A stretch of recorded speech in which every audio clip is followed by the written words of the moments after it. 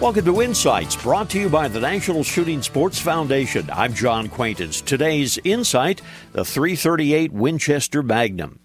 Well, some call it the cartridge for all seasons, and that may be just a bit poetic, but the .338 Winchester Magnum has earned its place as a world-class rifle caliber.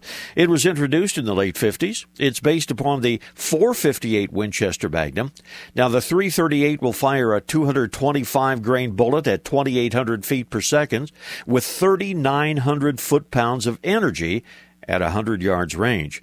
That means it does 100 yards what a .30-06 does at the muzzle. Pretty impressive. With bullets ranging from 180 to 300 grains, the medium Magnum is good for all North American large game and most thin-skinned African game. Now, recoil is heavy, about twice that of a .308 Winchester.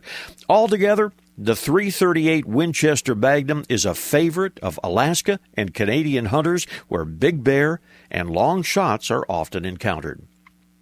This reminder joined the National Shooting Sports Foundation in celebrating its 50th anniversary by visiting nssf.org/insights. Lots of information about the shooting sports and a chance to win a $500 shopping spree in NSSF's 50th anniversary sweepstakes.